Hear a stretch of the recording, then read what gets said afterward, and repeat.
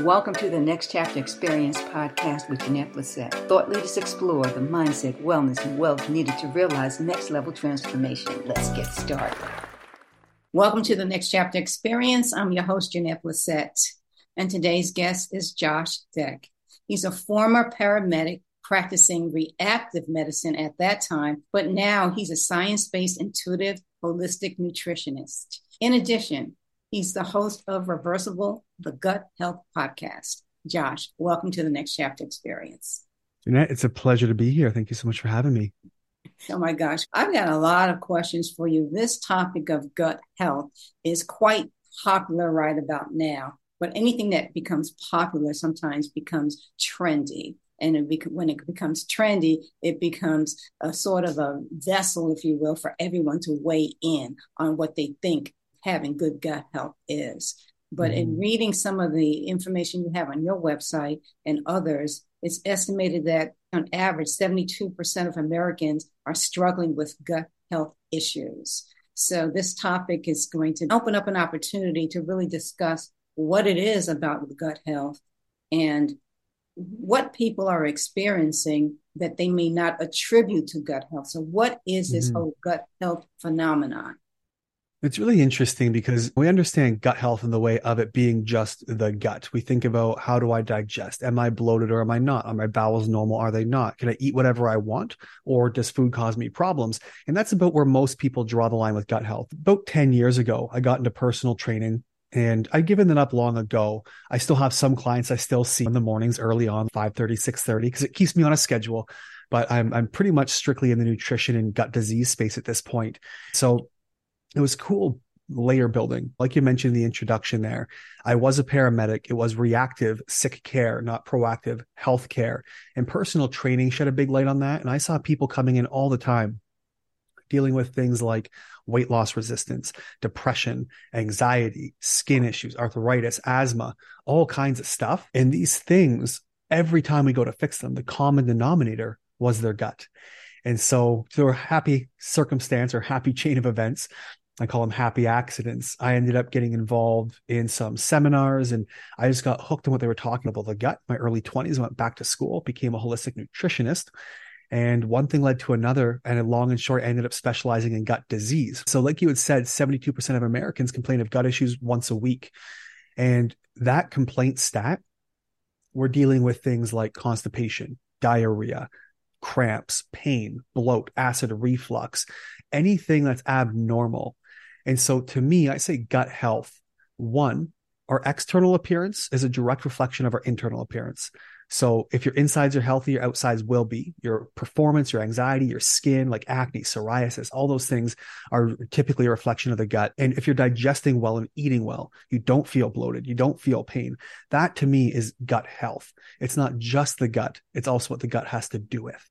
It's interesting. Did you experience anything from a personal perspective or personal level that led you down that path? Because a lot of experts experience something on a personal level that led them to investigation or discovery. So I wanted to ask you that same question. That's a good question. And first of all, thank you for asking. Not many people do. And there's quite a heavy story there. So I know growing up, I've had joint pain and little things pretty much my entire life. I remember my knees like subluxing or partial dislocating, even like third and fourth grade, always loose ligaments. And later looking back now, I could see there's inflammation there. But the stuff that really hit me when I was probably, let's say 11, 12 years old, my parents both had gut issues growing up. I know my dad always struggled with gut issues. My mom had gut issues. She was always very gassy, very bloated, complaining of abdominal pain. And we went out one time, I was probably 11, 12, went out for McDonald's. And we're living at home. So this was my stepdad now at the time, my mom's second marriage. And she went upstairs. She was laying in bed and she was having pain. She laid on her left side like she normally does, just to pass the gas, just put a heating bag and hope things pass on their own. And it wasn't going away. It was getting worse and worse. And my stepdad, Andy, he comes up and he looks at her and says, "You okay?" She says, "Just bad gas. It's fine. I'll be fine." Try to take an anti-nausea. She was getting nauseous, starting to look sick and green. And he says, he got this pit in his stomach and he says, "We're going to the hospital." She goes, I'm fine, I'm fine. She doesn't want to go, right? Ambulance, make her nauseous. And so Right. he insisted. He made her go. And thank God she did. She was in emergency surgery that night. Turns out she had perforated her bowel and she was actually leaking stool and other toxic contents into her abdominal cavity. And the surgeon said another 3 to 4 hours, you wouldn't be making it. And so it was really interesting for me at 11, 12 years old to go into a hospital room to see my mom lying there with this bag, and she's still sedated with the oxygen on her face and pale in color. And so I watched my mom almost die. And it's very interesting to shift. I often say, as kids, especially boys, we talk about having superpowers and how cool it would be able to have, like, I used to joke about goofy powers, like covering somebody in honey so they're just sticky all the time and very uncomfortable, like shooting spaghetti out of my fingertips. But the world becomes very real very quickly when you watch a parent almost die, and the only power you wish you could have was to make them better. And so I had that ability through my teens. I went back to school, became a paramedic by age 18, 19, and doing what I'm doing now, specializing in gut disease. That's amazing. It really is. It brings me back to how I might have been suffering from gut health issues earlier on. I had eczema as a child for a long time. I mean, really long time. And a little bit of asthma, just a little bit of the asthma. And always gassy. But I attributed the gas to the diet that I was on. My parents Mm-hmm. from the Caribbean, so we ate our share of vegetables and fruits, love those. But the one thing that I used to love is rice and beans. Staple. I was a little chubby as a child. And then, of course, when you go into the teen years, you're trying to thin out a little bit. And then you go on to college and put on the freshman 20 or whatever it is. And you try to get rid of that. Or But, freshman 40, depends who you ask. oh, Lord, I'm only 5 feet tall, so 40 would have killed me. Okay. Would That's have a width killed. height ratio issue. Yeah. I'm telling you. So I remember all of those times. And I just wonder if, had it not been for me discovering later on practitioners like Dr. Gundry and Eat Right for Your Type. Right, for your blood type, another one. Yeah. Yeah, exactly. And then, of course, most recently, Dr. Mindy Pels, and really focusing on righting the ship there as it related to certain foods. So I wanted to ask you about this since you're in the holistic nutrition space. There's a lot of blogs and books about specific foods that are better for you, your yes foods and no foods, and ones that have lectin or don't have lectin, those who have gluten, don't have gluten. What's your Mhm. take on all of that? Wow, that is a big question to unpack. So we want to keep this interview within an hour, not a whole weekend seminar, right? So I'll try to condense. Um, Okay. in general, particularly in the United States, gluten and dairy are a no-go. I'm not against dairy, particularly raw dairy. There's a lot of emerging evidence now that raw dairy is one of the best things you can actually consume. But think about it, when you pasteurize dairy, there's 60 plus different enzymes in there, 18 different fatty acids, and they all get denatured and broken down and beaten up through the pasteurization process. That's 212 degrees Fahrenheit or 102 Celsius, I believe. Maybe it's 100, somewhere in there. But point being, you heat them up, it breaks things down. You can't break it down the same. On top of the processing, the antibiotics, all the junk that's in it, dairy, especially in the US, tends to be highly inflammatory. American dairy and American food has been banned in many countries. Ground beef, pork, chicken, due to the chlorine wash. They use something called RBGH, recombinant bovine growth hormone, in cattle, which is, of course, going to make them overproduce extra milk for the dairy production, but it's also known to cause genetic mutation, bone fractures, and even cancers, all kinds of issues. A lot of problems we see with our food production system. Gluten is always a no-go for everybody across the board.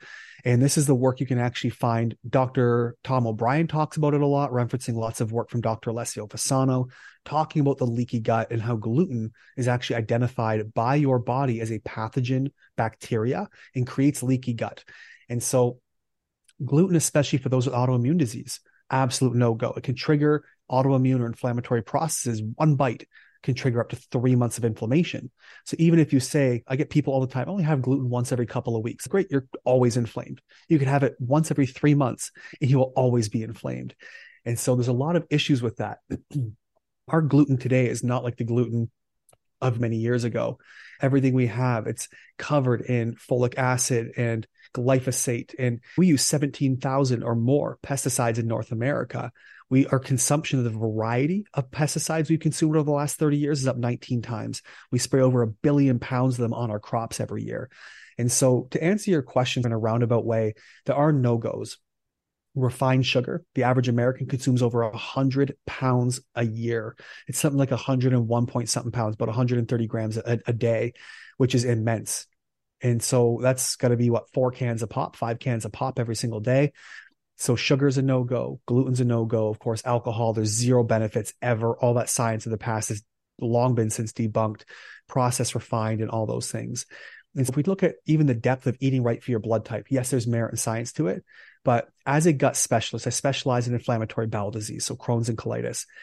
Those eating for the blood type, they are the very bottom of my personal totem pole right now. They don't really matter as much. The stuff I want to take care of is the basics, toxins in the home, the things that are affecting the immune system, leading to systemic inflammation, the things contributing to gut disease, dysbiosis or bacterial imbalances, mold toxicity, Lyme disease, the things I see more commonly, mitochondrial dysfunction.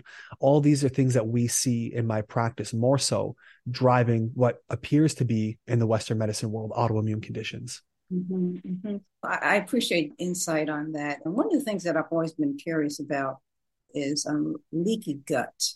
Mm-hmm. What exactly is that? So it's funny you say that. I love the term of leaky gut. I believe it's a real thing. Some doctors still don't. And there are some very prominent doctors in my sphere, some of the best in the world, I would argue, some of the most published, who still go, leaky gut's not real, or they don't like the term leaky gut for whatever reason. But the science seems pretty clear. And so we're talking about leaks in your gut, literal leaks. And so we think about what leaky gut is. Let's start with the basics. If we consume something we shouldn't, for example, gluten, great example, or some kind of toxin that your body doesn't want. I'm sure we've all experienced, you eat something, 10 minutes later, you're in the bathroom with the runs. And what's happening, your body's trying to clear something out. So these guys at SAND, they're one of the leaders of leaky gut, we'll say for gluten. They sit between the stomach and the small intestine, called toll-like receptors, TLR4, toll-like receptor number 4. And they stand there like they're standing guard. And they will determine if things come in or things don't come in. And so these guys, when they detect something like gluten, for example, they look at you and go, hey, you're a pathogen. We want to get rid of you. Easier down than up most of the time. And so what it does is it opens the floodgates, pushes everything through. There's leaks. So the gaps between your gut lining or your small intestine, they actually open up. Now, for reference, if things want to pass through the gut, they actually pass through the membrane, the cells shuttle things along, and they transfer from inside your intestines to your blood and to everywhere else to circulate around the body. It's only one cell thick. It's very thin, like thousandths of the width of a strand of hair. And so it's very thin. Things pass through normally. They pass through membranes like a game of Red Rover. They're all holding hands and things can slide through. But in leaky gut, those Red Rover arms open up.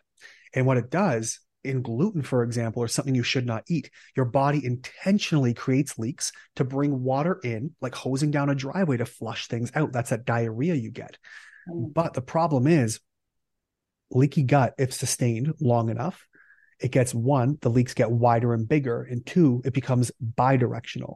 Instead of water just leaking in as a defense mechanism, a healthy defense mechanism, much like inflammation is there to heal you and help you, leaky gut does the same. But sustained inflammation, sustained leaky gut, sustained processes meant to heal, repair, or clean become problematic. And so now these leaks in the gut, these gap junctions widen even further. And something called zonulin gets released, which also precipitates those gaps widening. And now we not only have water leaking in, but we have macromolecules, so big pieces of food, pathogens, bacteria, toxins, whatever else, now leak through, get right into your bloodstream, right into your lymphatic system, circulate around the body. They can actually, a lot of them can pass the blood-brain barrier, leading to all kinds of issues. And so this is why we know, it's a paper by Dr. Alessio Fasano called All Diseases Start in the Leaky Gut, talking about the role of zonulin and leaks in the gut. And we can connect almost every single disease you can possibly imagine directly to the gut, some kind of influence, whether it's MS, diabetes, ADHD, autism-like symptoms, arthritis, asthma, depression, anxiety. All these things can be linked right back to the gut. In fact, 93% of the leading causes of death are directly connected to the gut. We're talking heart disease, cancers, strokes, respiratory issues, diabetes, asthma, kidneys, liver, hypertension, Parkinson's, like septic, all these things. There's a list on the CDC's own website of 15 leading causes of death. 14 of them are connected to the gut. The rest of them are suicide, homicide, accident, injury, which means everything that we're calling a normal cause of death is in fact not normal, and in many cases entirely preventable. Josh, I'm getting depressed. Stop. You should get angry, get mad, throw some shit. Because every aspect of our life is connected to our gut and gut bacteria. Oh my God, it's alarming. We're just scratching the surface. Yeah, I realized that. And I wondered, through your explanation of how the gut responds to certain things that it knows are not good for you. Okay. I have allergies to certain food, and I know how my body responds to certain. This is interesting. I've always been allergic to coconut water, coconut milk, flesh of coconut my entire life. Okay. Now, my folks are from the Caribbean, so they put coconut in every damn thing. Okay. Yeah. Everything got coconut milk in it, got coconut in and everything. I was sick my entire childhood. Sure. Later on in my adulthood, I was working with a nutritionist, and I told her about my allergy to coconut. And she says, have you ever tried coconut oil? I said, no. She said, I want you to buy some and try some on your tongue to see if you have a reaction to it. And I did. And I don't have a reaction to the oil of coconut. Okay. And I started to think about other allergies like to cashews or almonds or macadamians. And I'm allergic to those nuts, but not to walnuts and pecans and peanuts. But anywho, I'm wondering about the body's intelligence as it relates to those kinds of things that it has identified in a person like myself. And I'm sure there are other people. My body has identified those molecules or whatever they are as something that's harmful to me. It goes into some type of response mode because a lot of people suffer from food allergies. Sure. So we have to keep in mind 70 to 90% of our immune system comes from our gut, right? A lot of our immune cells, our T cells and B cells, and all these responders are actually grown and matured inside of our gut. And so we have something in there as well called the GALT. That's your gut-associated lymphoid tissue, which is a large part of that immune response and immune pathways and detoxification. And so if we have inflammation in those areas, it can actually compromise the production or the housing and regulation of our immunity, which can leave us a bit more vulnerable and susceptible. And the more vulnerable something is, look at chihuahuas. They're a prey animal, but they are some of the most aggressive freaking creatures on earth. And oftentimes our immune systems can do the same. They can become overreactive when they are, we'll say, in danger. And so in a lot of these cases, looking at allergies, if someone comes in with an allergy response that they never had before, we'll call it food sensitivities. All right, there are 5 different what we call immunoglobulin responses. Many people are familiar with IgGs or even IgEs. These are immunoglobulins. We use the acronym MADGE. That's MADGE. So there's 5 different immunoglobulins. So IgM, right, this immunoglobulin M, that's your first line of response. So that's when there's an infection or something acute that happens. So you eat something you shouldn't, you have an allergy response, you have an infection in your hand from stepped on a nail or something. So IgA, it's really found in high concentrations around mucosal linings. We see it particularly in the gut and respiratory tract, but think about mucosal linings, things like soft, squishy mouth. We have oral, we have nasal, vaginal, rectal, these types of surfaces. And so they help prevent the attachment of toxins on there. And so there's these different pathways of the immune system that can become compromised when it's weakened. But if you have somebody, for example, has a weakened IgA, this mucosal layer, they have inflammation in their gut, they're not producing and maturing their immune cells properly. Not only that, but if your gut's inflamed, you're using additional resources like vitamins, minerals, because your body's trying to heal you. You're also inflamed, so your body's not able to take them in properly, break down, digest, and absorb. So now you're in the red, you're in debt. It starts pulling from other areas. You might find your teeth feel more sensitive because you're drawing minerals from your teeth. Maybe your skin gets irritated, your hair gets brittle. So we're drawing things away as well. And so on top of all this, now your body's in high alert. It's depleted. You have leaks in the gut. And so what ends up happening is your body, when things leak through the gut that shouldn't leak, we get these food sensitivities. So macromolecules, maybe you're eating a piece of chicken. You've eaten chicken your entire life. Now you have gut issues. Now every time you eat chicken, you get bloat, you get diarrhea, you get something. Because these macromolecules now leak through the lining of the gut. They enter the bloodstream. Your body says, hey, you shouldn't be there. That's too big. We don't know what to do with this. So it sends an immune signal down, goes pop, red flag. Next time you see this guy, security team comes and jumps on top of it. And so we start to develop these food sensitivities on top of having inflammation, other issues in any of our immunoglobulins, MADG or E. Now your IgE, that is the one associated with allergic responses. And so when the immune system encounters an allergen, something that triggers that reaction, we get this production of IgEs, and it binds onto these mast cells. They produce your histamines, that allergy response, the ones that make you itchy, the ones that make you swell. And so when that allergen exposure comes in, these cells release that histamine. Other chemicals can lead to allergic symptoms. But if we don't patch the gut and we keep introducing these allergens over and over, your body wants to get it out. So it increases and heightens its immune response to those things. It's like ramping up its defense mechanisms. And so these allergies can develop very quickly, very easily. But if we get people with food allergies, food sensitivities, many of them can actually be managed over time or removed and reduced. Like, for example, you can't eat chicken now. You might in 6 months after we patch up your gut, because you're not getting that same leak of these macromolecules. Your body knows what to do with them, and it can really alleviate a lot of that. People with other allergies, seasonal allergies, heightened immune responses, once healing up the gut, can often have those reduced. I've even seen it in other responses like asthma. Many clients I've seen come in with other issues somewhere in the body, like asthma or other inflammatory conditions, that are completely disappeared after healing their gut. That's so amazing. My allergic responses might be a result of a malfunction of my gut. Or an indication of my gut health. Never know. Absolutely. And it's always worth testing, right? You can always test for a lot of these things. Let me ask you about the testing factor. The other factor that I want to talk about also is inflammation. What is inflammation? And is there a physical manifestation of it, or can you be inflamed and not know it? And how do you test for it? Great question. So to be inflamed and not know it, it can happen because it's a spectrum of severity. Right? People who might be very marginally, very mildly inflamed may not know it. If you stub your toe or break your leg like shit, that's inflamed. It hurts. And so there's levels of inflammation, but inflammation is a defense mechanism. And so what happens is your body, when you have some kind of issue, maybe you stub something, maybe you have an infection, inflammation is your body dilating blood vessels, bringing excess white blood cells and things to heal the area. That dilation can also apply extra sensitivity or pressure to nerves in the area, leading to these pain responses. But inflammation is a good thing, right? Like leaky gut, it's a good thing in short bursts because your body is ramping up.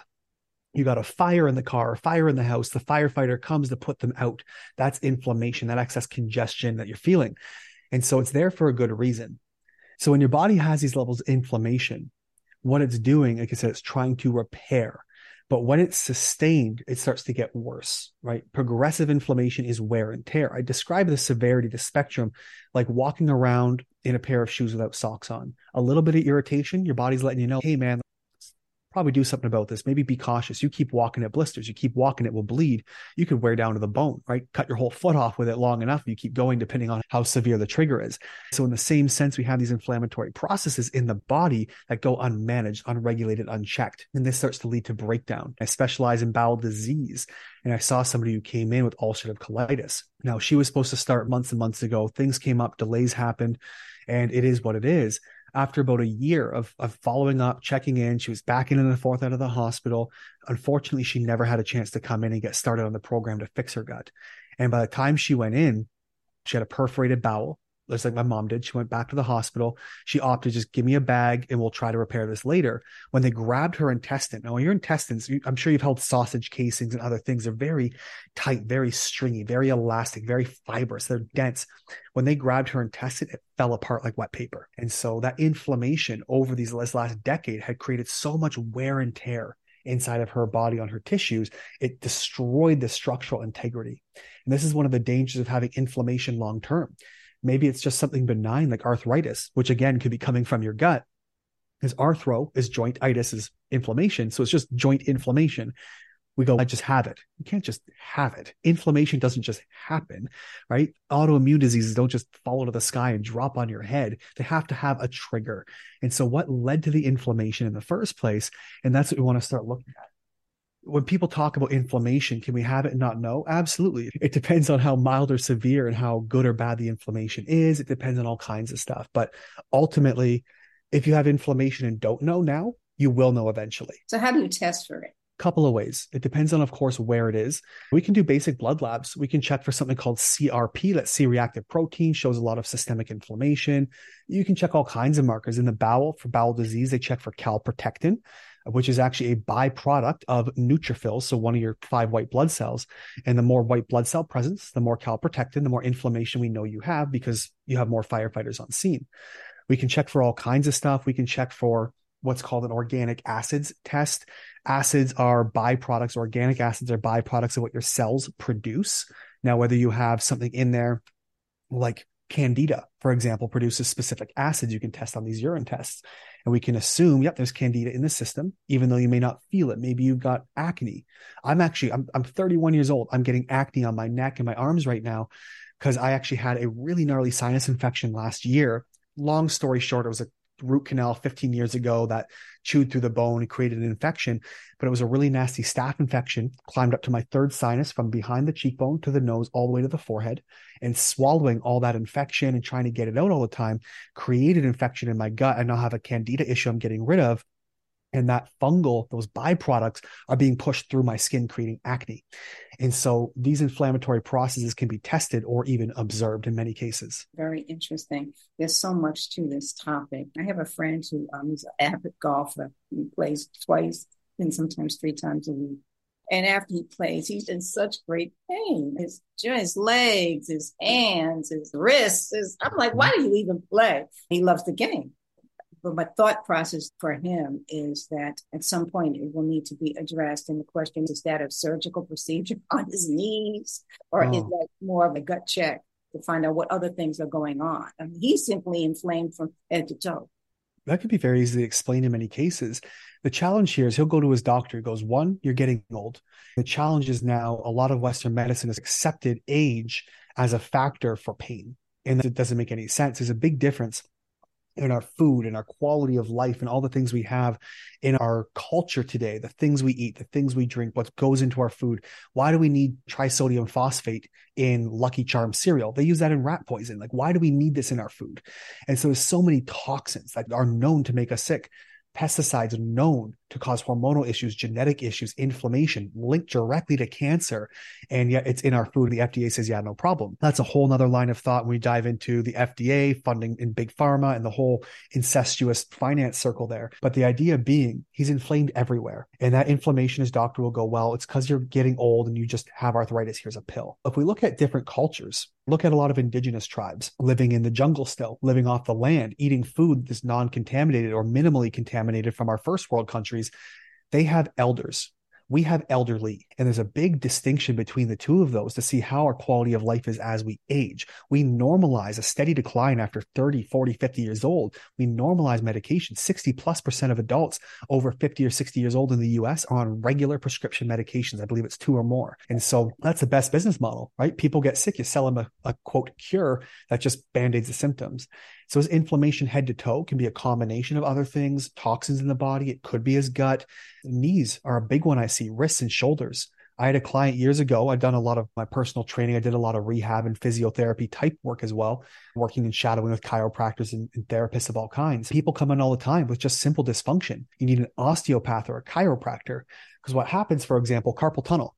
We call it carpal tunnel syndrome because your carpal bones have literal tunnels in them, which your tendons run through.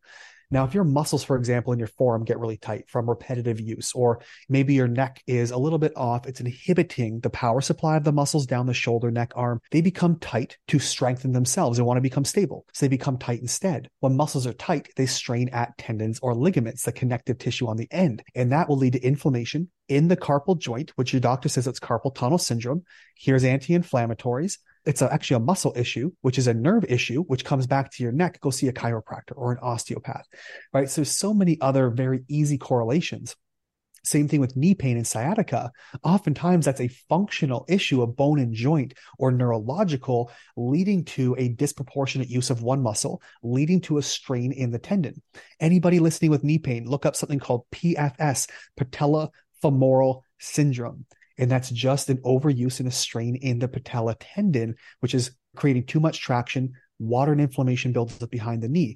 But again, your doctor goes, it's just bad knees. And they do freaking knee replacements on people who could simply foam roll and do some hinging exercise and be fixed in 4 weeks. It's a travesty how Western medicine deals with inflammation. I want to ask you from a nutrition standpoint, where do you stand on an equal opportunity eater? You mentioned the Lucky Charms. I can't get over that. I can't get over the cereals for the children. I simply cannot. If I'm going through the middle to get to the perimeter of the store, I try not to look in people's shopping carts. I try I not. know. I feel so judgy. It's hard. It's like, why are you buying that cereal for your child? I don't understand it. Yeah. But anyway, getting back to nutrition, you call yourself, or you're known as a holistic nutritionist. Okay, let's talk a little bit. Holistic. A lot of people I get all the time, like, I'm not really interested in chants and crystals. I'm like, oh no, that's not what we do. That's not holistic. You're thinking of a shaman or a witch doctor. So what we do, holistic, means full picture, full body. When somebody comes in, for example, with gut disease, they see the title nutritionist, and where I deal with ulcerative colitis and Crohn's, they think I've tried all the diets, and it goes far beyond that. We're doing lab testing. We're looking at all kinds of things that are technically out of my scope, which is why I work with a lot of doctors as well. So we're looking at GI mapping and stool sampling, urine tests, blood tests, hair sampling, looking at organic acid testing, and all kinds of functional medicine protocols. We're looking at history. If someone comes in to see me, for example, and they're dealing with blood pressure issues, we can do a genetic test to see if they have certain SNPs in their genes leading to poor use. A very common one, MTHFR. There's a certain SNP that leads to a poor use of folic acid or artificial vitamin B9. So they might need a methylfolate. Long and short, low use of B9 or low B9 in the body can lead to an elevation of an amino acid called homocysteine, which can drive up blood pressure. And if your entire family history has high blood pressure, I'm going to make just a wild guess. You've probably got this SNP. I'm going to give you some methylfolate, like a really usable form of B9, like an L5 or something. And boom, blood pressure fixes itself 9.5 out of 10 times. And so we look holistic as in everything. Now, when it comes to nutrition, I often get asked this question. Do I say plant-based? Do I say vegan? Do I say animal-based, carnivore? All of the above. I've used all the above for myself. Personally, I've never felt worse than on a vegan diet. Some people thrive, and that's great. I find it's very difficult to thrive on a vegan diet. However, people with gut issues, bacterial overgrowths, for example, probiotics are live bacteria, right? They're like fish in a fish tank. Prebiotics are the fish food. Postbiotics, what the fish poop. Now, in the ecosystem of a fish tank, something eats that poop. Now, good news is our body can use that bacteria poop because they poop vitamins and minerals and fatty acids and all kinds of good stuff for us. But if I have an overgrowth, a lot of that production is going to be toxins or toxic. And so if I'm feeding them fermentable, digestible carbohydrates and sugars and things from vegetable starches, and I'm feeding the overgrowth, there's too much poop in the tank. The ecosystem collapses, it becomes toxic. And on the other hand, so I can give those people carnivore diets, nothing but red meat and water. I'm a big fan of that one for a lot of gut disease. And that doesn't feed the overgrowths. There's so much science contradicting left and center. So I'll preface with this, every study I can give you, there's another to contradict it. Whether it's paid and bias or whether it's randomized control with no financial bias to the funder. But unfortunately, science is very biased these days. And 99% of scientists agree with whoever's paying them the most. So what I look at is intuitive eating, number one. That's very important. Cravings happen for a reason, right? Almost every woman on earth can attest to the fact that she has at one point or does actively crave chocolate during her period. That's because the cocoa contains iron. You're losing blood. There's magnesium. There's sugar. We need the carbohydrates in there. Women will need that to produce progesterone during their cycle. And so there's a lot of ups and downs, but that food, your body intuitively knows it has what I need. So give me that chocolate. And that's why it's the ultimate food. Plus it's delicious. On the other hand, if someone's craving sugar, you're probably lacking energy, nutrients. One night, my wife was really craving. I'm just craving a chocolate. I'm craving an ice cream. I said, tell you what, have this spoonful. I gave her a tablespoon of fish oil. I said, just take this omega-3 fish oil. Half an hour. If you're still craving, we'll go and get it. Craving was gone. Her body was craving energy and nutrients. So intuitive eating is a big part. Now that's different from I drive past McDonald's, it smells really good. That's not intuitive eating. That's an addiction. That's engineered, biochemically engineered food with 300 ingredients to make your brain think it's good for it. And that's very different when it comes to whole foods. So I have recommended over 21, 22 different types of diets, high FODMAP, low FODMAP, high carb, low carb, plant-based, animal-based, the works, everything in between, very mixed diets. And personally, I do find that people tend to thrive a lot better on an animal-based diet, more meat heavy with the occasional fruits and maybe some vegetables. And again, many people will argue. I get people all the time, I'm vegan, I'm doing great. I'm like, perfect. My clients feel like shit when they're vegan, so I make them animal based and they do better. I tried vegan 8 months or 8 weeks rather. Every microgram of everything. I checked all my nutrients. I ate the same foods, varied them where I had to, made sure everything was just in check. Every gram of everything was there. And I'd never felt worse in my life. The second I had a steak, I ate it the next day, energy was back to normal. My joints didn't hurt. Sexual function was back. Migraines were gone. It's a Like I just felt miracle. better. It was incredible. I'm like, I just ate a fatty piece of meat. And so the arguments, here's what I say. I don't think inherently all plants and vegetables are bad. Some carnivores will absolutely disagree because of plant mechanisms and lectins and all that stuff. But I think our biggest problem outside of the plants maybe having defense mechanisms is not the foods themselves, but our food production practices in North Absolutely. America, right? Absolutely. No Yeah, question about that. covering things in pesticides, Right. artificializing this, GMO, that Russia, Vladimir Putin, whether you like him or not. Yeah, I'm sure the dude's killed people with his bare hands in his time in the KGB. You may not like him as a human, but he's done some great stuff. I will say, number one, they banned fake meat, as did Italy, all this lab Yeah. manufactured Yeah. stuff. And he also made it a crime to grow GMO crops because they recognize how bad they are for people. But the FDA, come on through, no problem. And yet we spend the most money in North America, particularly the USA, spends the most money on healthcare in the world, but has some of the sickest people on planet Earth. Yeah, no, so therein lies the opportunity we all have to approach this in a manner that helps us to have the type of life that we want to have as it relates to our health, our longevity, making the kind of choice that will result in feeling better, looking better, and basically being better versions of ourselves or the best versions. But we have the opportunity to make that choice. That's right. And, without the information, the foundational information, some people find it difficult to make the right choice. So they still shop in the aisles of stores and they still buy based on the label, what it says, fat free, sugar free, this and that. We're still blinded or just confused. So having guests like you, Josh, on my show to help propagate the information that will help our citizens, if you will, of the world to make better decisions about their food choices, it's greatly appreciated.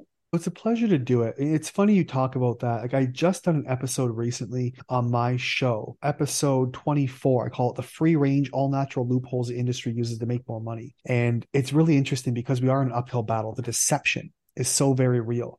Like free run, grass fed, grass finished, cage free, farm raised. Most of these terms mean nothing. Look at free range, for example, or free run. A lot of these terms, they have to have regular access to outdoors. They could be cooped up in a large pen with 10,000 other birds and have a little window to go to a cage, like a balcony that has outside air. That's called free range or cage free. Chickens aren't raised in cages, they're raised in coops or pens. So cage free means nothing. Farm raised. All animals that we eat are raised on farms. So it means nothing. Doesn't mean it's a romanticized term that has a small town lovely feel that makes us think we're getting a better option or better product. They can charge more money for it. We really have to understand. That's why I made episode 24 on my show, was to really break these down. What does it mean to actually read your labels beyond just ingredients and chemicals? Because there is so much deception that is allotted and allowed, both in the chemical manufacturing, like natural flavors. They're as bad as artificial flavors. It's basically perfume for your tongue. It could be hundreds of chemicals. The only thing that makes a natural flavor is that the original source of flavor happened to be made was from a natural thing. But it can be so mutilated and bastardized and chemically treated, there's nothing natural left in it by the time it's done. And it's called a natural flavor. And it's packaged in craft paper. And we go, oh, this is going to be really nice for me. It's organic, it's whole, it's natural. But it's all junk. And so our food industry is just the worst. And this can be really overwhelming for listeners and very anxiety inducing because now they're going, I can't eat this, I can't eat that, can't eat processed, can't eat gluten, can't eat dairy. What can I have? I can't have my breakfast bagel. This is why I'm like, you know what, just eat meat, you'll be fine for the most part. But on the other hand, this is where it becomes so helpful to shop local because we do vote with our dollar. Ultimately, if we stop buying these other things, if everybody tomorrow, everybody on planet Earth downloaded the exact same thought and we put it out there and everybody downloaded and said, I'm not buying junk from the aisles. I'm not buying processed food. There's a bunch of bullshit floating around right now on social media about, I'll use big air quotes here, my fingers, food elitism, going, well, for convenience and health and finances and blah, blah, blah. Stop spreading this message about bad food and shaming people. First of all, that's stupid. Second of all, you could use that argument with anything like English elitism. Stop teaching the English language and grammar. Like, it matters. And it's important to educate ourselves. And no, processed foods are not good for you.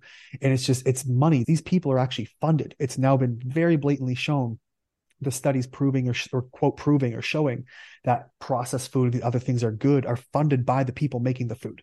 So there's a huge bias, and it's cherry picked. And make friends with farmers. I don't care if you live in New York City, you got to drive 3 hours, go out on a weekend, get some friends, carpool, split the gas, buy a couple of coolers, go to a farmer, buy a half a cow, split with your friends on a freezer. There's ways to do it. We're just not used to in our culture doing things in a community. I had a friend of mine, he's an Arab fella, and he explained to me why a lot of Arab guys you'll see driving around Middle Eastern cultures, they'll drive like Lamborghinis and fancy cars, and they work at a pizza parlor. The reason that happens is, he says, a lot of them will come together as a family. They share a house, they share expenses, they share the car, and they live in a very community feel. So they do a lot of things the right way. We are all about my space, my car, my apartment, my house, my this, my that. And so we separate culturally. It creates a culture of lack where a lot of us don't have things. And so we end up missing out on food and opportunity because of it. That goes right to the mindset piece. You mentioned buying local, and I'm here in this Phoenix Valley community.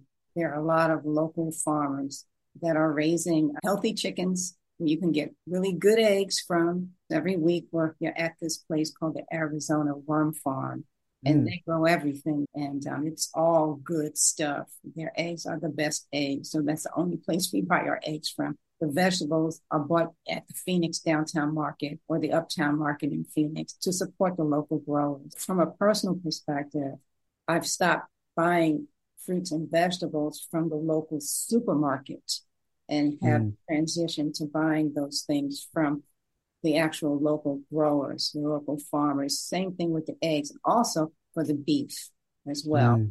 The fish comes from Alaska. Reality. Okay, yes, it takes a little bit of money to actually place the order and have it shipped to you, but everyone has opportunities to make choices in their life, and this is the choice that we've made. But there is an element of awareness and value that we have to place on the decisions that we make as it relates to our health and well-being and how we choose to live our life. And going back to what you were saying about being a vegan or vegetarian, I have done that as well. Many times I've gone just the vegan route for a short period of time. Of course, the vegetarian route for a short period of time, but I always felt better having a balance, some type of meat, protein, if you will. So I know for me that works well. Yeah, personally, like I said, I'm very animal based, and a lot of people, maybe we'll tie the two conversations here. There are food deserts, we call them, people who live in rural communities where everything's imported, or the vegetables they have to buy are the ones that will last longer on the shelf. So they're radiated, like actual radiation on their way through from foreign countries, tropical countries, to kill stuff. And maybe it's more expensive. But if you're driving a new car and you have a new cell phone every 2 years and you're constantly upgrading, got a $500 pair of Gucci shoes, it's priorities. And so buying that good meat and spending the money on the right things to diversify your diet a bit more, there's a spectrum, of course. There's total financial poverty. I see a lot of that, people getting what they can just to fill their bellies from food banks and homeless shelters. That's a different story. But the 90% of society, oftentimes it is priorities. Like you buy a 6-pack of beer and a couple of packs of cigarettes, and you're worried about your food budget. If you're, like I said, you're upgrading your cell phone, like you look at your monthly payment plans. Like, dude, sell the car and buy a used one. More challenging now in this day and age with the market, but there are a lot of options. We just don't like them. And it's our priorities. Do you live in a rural area in a food desert? Cool. Like, you love your quiet? Perfect. What do you love more, the quiet or the food quality? And so there's always compromises. And I realize it's not that black and white and someone's going to take offense and attack me for it. And I don't care. The point is, I just don't give a shit about people's feelings. This is a science debate or a science topic. And the idea here is that we have to look very starkly. Mark Divine, he's a Navy SEAL, created SEAL Fit, wrote a bunch of books. You may know him. He talks about your witness. Now, he talks about it in the sense of emotions and how we perceive ourselves from the outside to be the witness, the objective witness outside when we make emotional reactions and decisions. How do I perceive, or how does somebody else perceive me with as much of a non-biased lens as possible? And we can take that same witness and look at our own life and lifestyle. I could live in a basement apartment instead of a top floor, and it would be cheaper. I could save the money there. Do I want to compromise my lighting quality and amount of windows for my food quality? Maybe not. But you have to look at that and make that decision and come to your own conclusion. And that's the whole point of that one, is that there's often wiggle room, more so than we think, because we don't like the discomforts. You talked about food deserts in rural areas. However, my experience has been food deserts in the highly populated cities where there are basically not as much opportunity for healthy foods, lots of fast food restaurants. And that's basically what they pitch.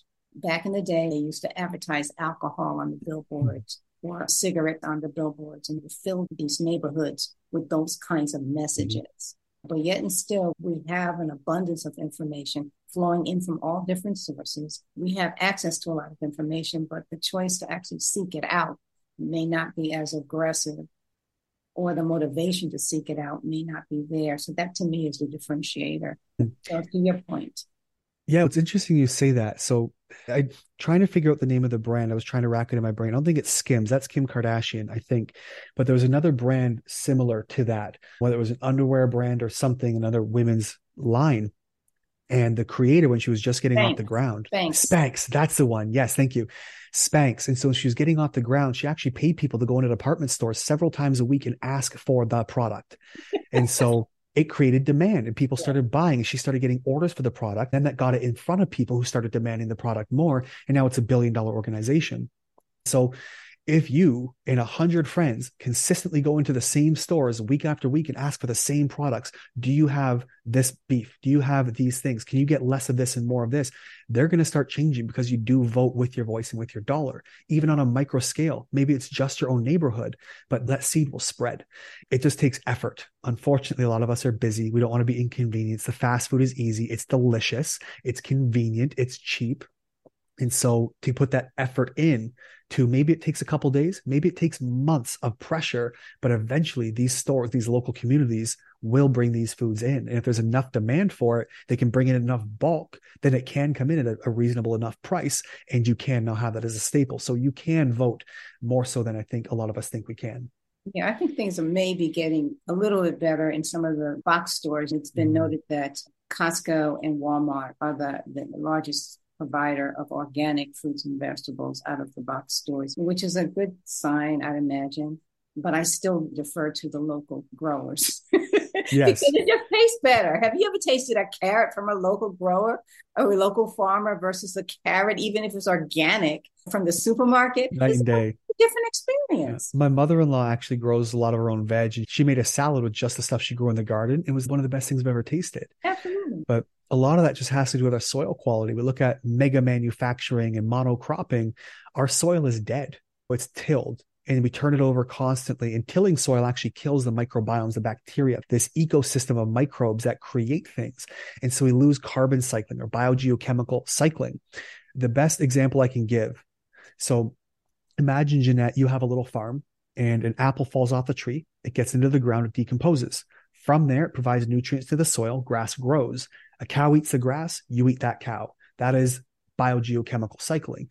And we lack that. And now our food, because of the mega manufacturing and these monocropping and hundreds of millions of acres of farmland, just tilling soil, dropping seed, pouring pesticides and fertilizers, it's all dead. Our soil is now just dirt to hold a seed artificially grown. And so some studies will suggest, and there was a University of Texas back in, I think, 0405 did a study, and there were suggestions that you'd have to eat 8 oranges today to get the same nutrients as your great grandmother would have in 1 orange back then. And so our food is very different than it ever used to be, which I believe is another reason we're all so sick, is because even the nutrients, we're not getting enough nutrition in our food. We're getting our calories in, sure. We're not getting enough nutrients. Josh, if you took the full body of the work that you do and had to summarize the mission that you're on, why it matters, okay, how would you do that? I think there's 2 fields. One of the most fulfilling things I've ever had in my life is making people feel better. That's a superpower I've always wanted. Great example of that. There was a 5-year-old boy diagnosed with ulcerative colitis. Excuse me. This 5-year-old boy was diagnosed with ulcerative colitis, and his doctor was wanting to give him all these drugs and put him on biologics and immunosuppressive. He's 5, and it's going to mess up his body for the rest of his life. And it just didn't add up. I got a stool sample. His GI map was a mess. His bacteria was all over the place. Didn't add up. I got a urine sample, full. and full of mold. We test for up to 30 different strains. He had all of them. And so that explains everything going on in his body, and we can remove it. Now this little boy at 5 years old, he can run, he can play. He used to limp and hobble around because his joints were hurting. He was in the bathroom 10 times a day bleeding at 5 years old. And now he has his life back. And that, to me, is the most fulfilling thing I can ever do in my career. I love it. I love seeing these people get better and giving their quality of life back. Number two, I have a personal vendetta. I want to bankrupt Big Pharma. They are one of the most corrupt organizations. Straight evil, if you ask me. Look at mebendazole. It's an antiparasitic drug that had accidentally been used to cure cancer, stage 4 cancer in several instances, happened to be parasitic driven. It was 5 cents a pill. Big Pharma caught wind, $555 a pill. And now it's actually been taken off the market. We use all kinds of things like peptides and different therapies for immune modification, and very easy to synthesize, relatively affordable. The FDA has now banned them. So you have to use pharmaceutical drugs, which are not nearly as effective. And we see this all the time with all kinds of drugs. I hate Big Pharma. They are one of the most evil corporations and organizations on planet Earth. I want to bankrupt them. I want people to have their own autonomy, to make themselves healthy and feel better. If I could do that before I die, I would die with peace. 70+% of all commercials in the USA are funded by pharmaceutical companies. They spend, I don't know if it's 10 or 15 times more on advertisements than they do actual research and development. It's a for-profit business. I think it was Martin Shkreli was his name, spokesperson for a big pharma company. He's moved around. He was voted the most hated man in America, who has openly said, we're not in the business of getting people better. We're in the business of making money. My responsibility is to my shareholders. And that's the attitude Big Pharma takes when giving you medications. It's all about money. That's a reality check for most people. Well, I certainly have been enlightened by our conversation. You've broadened my perspective. And also, you've made me realize that there's more work that I need to do from the standpoint of just being much more knowledgeable for my own personal benefit, as well as the ability to share with others. Again, Josh, thank you so much for taking the time to visit with me in the Next Chapter Experience. It's a pleasure to be here. Thanks so much for having me.